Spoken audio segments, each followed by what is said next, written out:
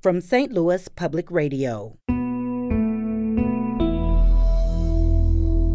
This is St. Louis on the Air. She doesn't understand why it's okay for her to take off her mask in the cafeteria when there are a lot more kids around. My wife and I, along with our 3-year-old son, were planning a vacation to the Bahamas in early September. This came on Facebook. Dave wants to know, is it safe to open the schools in light of that Delta variant? You're saying that vaccinating your older children can keep your younger children from getting it. Is that actually true with the Delta variant? I'm Sarah Fenske.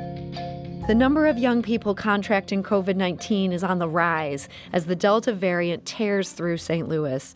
St. Louis County estimates that 1 out of every 5 COVID diagnoses now comes for someone 19 years old or younger. And that's just one reason pediatricians and public health officials are urging parents to put concerns aside and get teens and even those preteens vaccinated. And joining us today to discuss the need for vaccines and also take your questions if you have any is Dr. Jason Newland. He's a professor of pediatrics at Washington University and director of the Antimicrobial Stewardship Program at St. Louis Children's Hospital. So, Dr. Newland, welcome. Thanks for having me, Sarah. Nice to talk to you again. So, Dr. Newland, in your practice, are you seeing a good number of preteens and teens now getting vaccinated? Well, we have been hearing about more people, more teenagers getting vaccinated, thankfully. Now, we do know that there's still some that haven't, and as you led off with, we're definitely wanting to encourage that because really the way out of this pandemic so that you don't have to keep bringing me on to talk about COVID-19 is really to vaccinate more and more people, especially those eligible. And we do like having you on, although, yes, it would be nice to change the subject. It's nice. I would love to change the subject. Yeah, so this is not just about these kids. It's also about the bigger picture. Give us a sense of how their vaccination fits into what's going on in the country right now. Yeah, this is exactly right. This is about all of us. This is about our society and how we, defeat a virus that has, led to over 600,000 deaths and led to over 530 or so deaths in children. And I think that's important to keep in mind. So by vaccinating our children, our teenagers that are eligible, we're adding another layer of protection for those people who, one, might not can get the vaccine, though most people can. But even more importantly, those people who might not respond to the vaccine like the rest of us. So those individuals who might have undergone a lung transplant or getting chemotherapy for a cancer diagnosis. These people, a lot of them have gotten the vaccine, but their response is different. And so by having more people around them vaccinated, you help them. And then lastly, you and I have spoken about this. You have children that aren't vaccine eligible. There's a lot of people out there that have children not vaccine eligible. If you can get everybody around them vaccinated, you actually protect them. And that's been shown with data from Israel where they saw with high rates of adult level vaccination, they actually were able to drive some of their children rates down as well. So if you have, say, a 6-year-old, a 7-year-old, the best way you can protect them is by getting their 12-year-old sibling to get this vaccine. That's one of the key ways of protecting them. And obviously there's the other ways we've learned, like masking.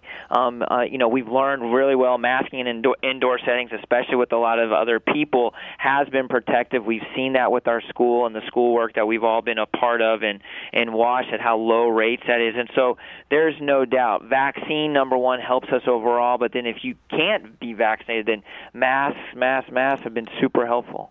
So if you're listening to this conversation, we have one of the foremost experts on this topic of infectious diseases for kids here with us today. And so if you've got a question, maybe you're trying to persuade someone in your life, maybe you have a question about your own kid, our phone lines are open. You can call us at 314-382-8255. That's 382-TALK. You can also send us a tweet at STL on air, and we will get answers here from Dr. Jason Newland. Dr. Newland, one of the questions I find people sometimes ask, adults have had a variety of responses to this vaccine. Some adults feel pretty sick for a day. Are kids able to handle that immune reaction that comes with having a vaccine? Yes, children are able to handle that immune reaction. It's actually a sign when you have that reaction that you have a really good immune response. Now, it doesn't mean those who didn't respond, that didn't have a response to their vaccine, but they can handle it. We've seen that. We've given millions and millions of doses to preteens and teenagers, and we've started to see and do clinical trials in the younger children, and they've all handled those adverse reactions or the kind of the fever, the aches. And the beauty about being a pediatrician is being around these wonderful children and watching also the resiliency and with kind of some of these side effects that can happen. Mm-hmm. So I'm looking at vaccination rates across the metro area, and it's interesting. Like in some zip codes in some parts of North St. Louis County, the rate for 10 to 19-year-olds is just 12%. Now, obviously, that includes a couple years of kids who can't get vaccinated.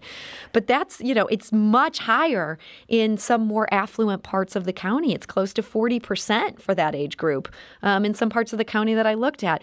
What do you make of that difference there? Well, I'd say whether it's 12% or 40%, right? It's still too low, mm-hmm. right? I mean, we've done this thing where we make this narrative that let's look at the North County North and say they're only 12%, and I think we got to look at the whole picture here. 12%, 40%, all too low.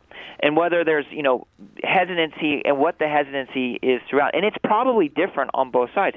If we would go into the rural communities, down in Springfield area where we saw the jump, you'd see another whole group of teens that might even be at the same level, if not lower.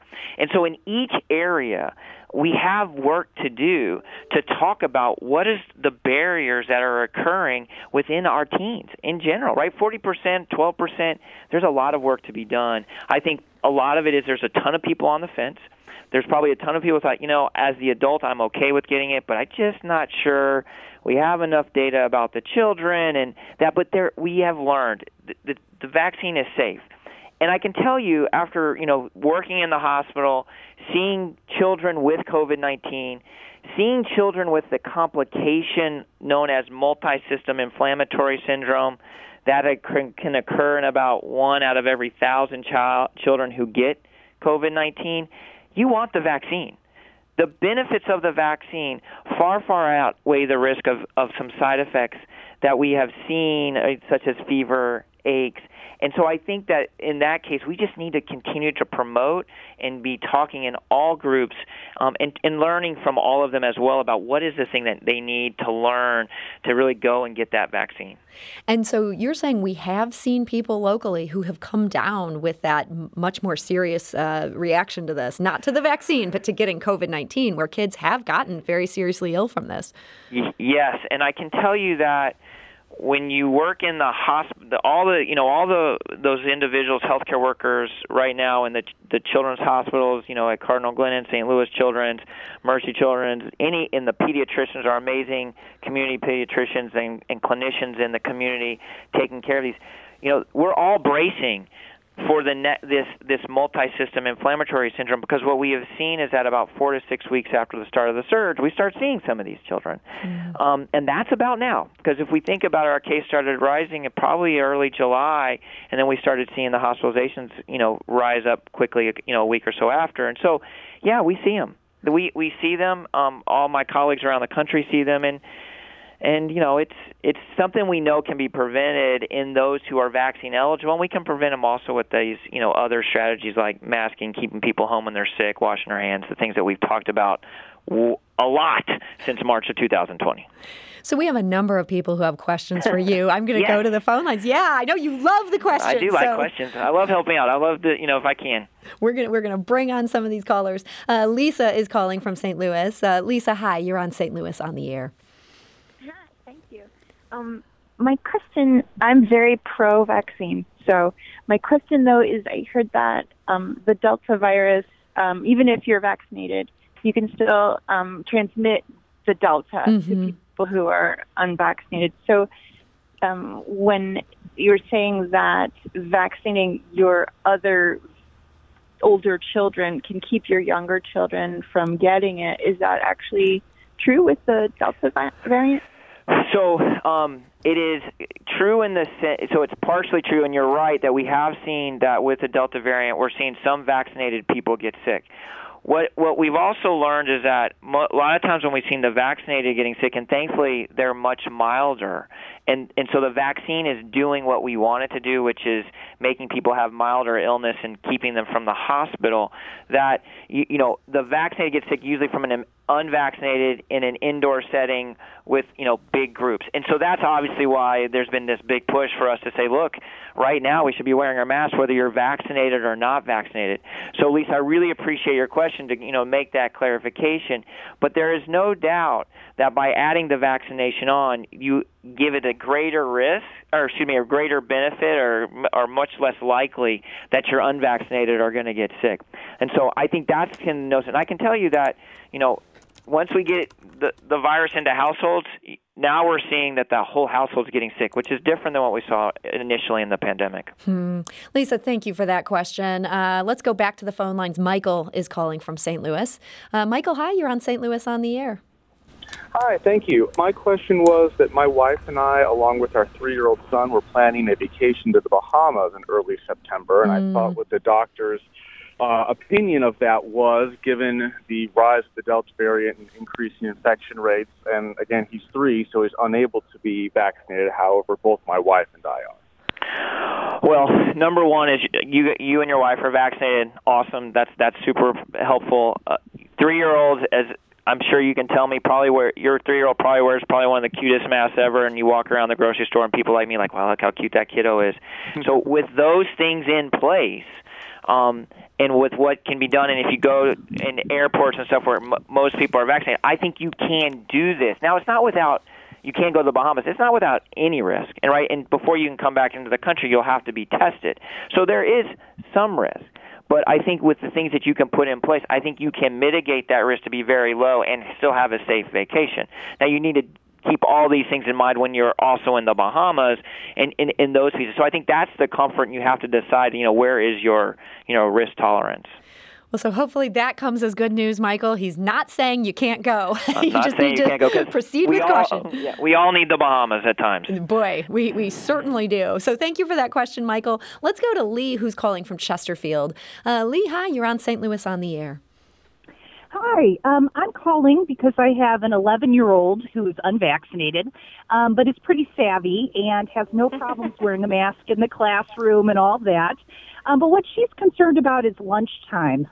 She doesn't understand why it's okay for her to take off her mask in the cafeteria when there are a lot more kids around. And she's sitting in pretty close proximity to others and has a lot of anxiety about that situation. I was wondering if the doctor could give me any advice on things I could tell her to assure her it's okay, or strategies that she could use to keep herself safe. Lee, thanks for this question, and tell your daughter I can tell she's going to be one of our future pediatric doctors or pediatric infectious disease doctors, the way she's thinking. So what I would tell her is, think of lunch as a time that, you go, you eat your food, you get your mask back on. So instead of it being a, social thing, there's no doubt that the time that you're exposed matters. And there's also no doubt that wearing masks helps protect. And then the last piece would be that if you can do things outdoors, we also know that's protective. Now, I know the school will, put certain things in place. So if you can eat outdoors, you eat outdoors. In the kind of cafeteria setting, to me, and what we've been advising individuals and people to say is that, have your mask off, eat your food, get your mask back on, and then you can go about and have the conversations. I think it's safe. I think in our work, and especially in some areas where they weren't, where they were doing lunch, we didn't see transmission of COVID-19 with that. So I do think it can be done safely, and I hope that reassures her. Okay, well, Lee, thank you for that question. And again, we all wish the best for your daughter there. Dr. Newland, it's exciting to see people are really taking this seriously, and people just have a lot of questions wanting to do the right thing here. One other question that did come through, this came on Facebook. Dave wants to know, is it safe to open the schools in light of that Delta variant? I know some parents are worried. I'd love for you to just address that in our final minute here. Yes, it is safe. We learned during the height of the pandemic in the wintertime that by doing masking, using some distance, washing our hands, and keeping the staff or us not having staff and students come to school sick, that we had a transmission rate of COVID-19 way, way less than the community. I don't think, and I'm certain that that's not going to be different, whether it's the Delta variant or the whatever future variant that potentially could come upon us.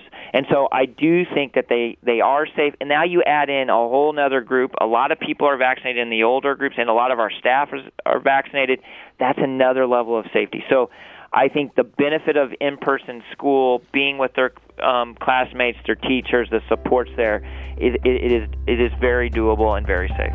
Well, Dr. Jason Newland, I want to thank you so much for joining us today and not only being up for everything we threw at you, but also giving us a few little bits of hope in the middle of what is a scary situation for so many parents. Well, you're welcome, and thanks for all that you guys are doing to promote all this great information. So thank you. St. Louis on the Air is a production of St. Louis Public Radio.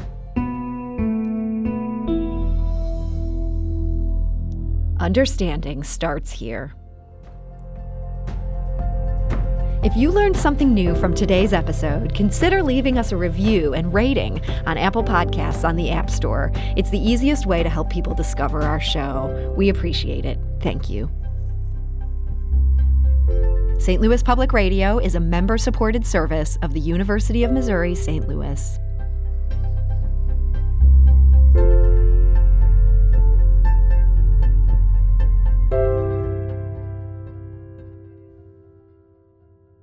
Support comes from the Missouri Forest Products Association, providing more than 41,000 jobs in the production of wood pallets, railroad ties, white oak barrels, hardwood floors, and more.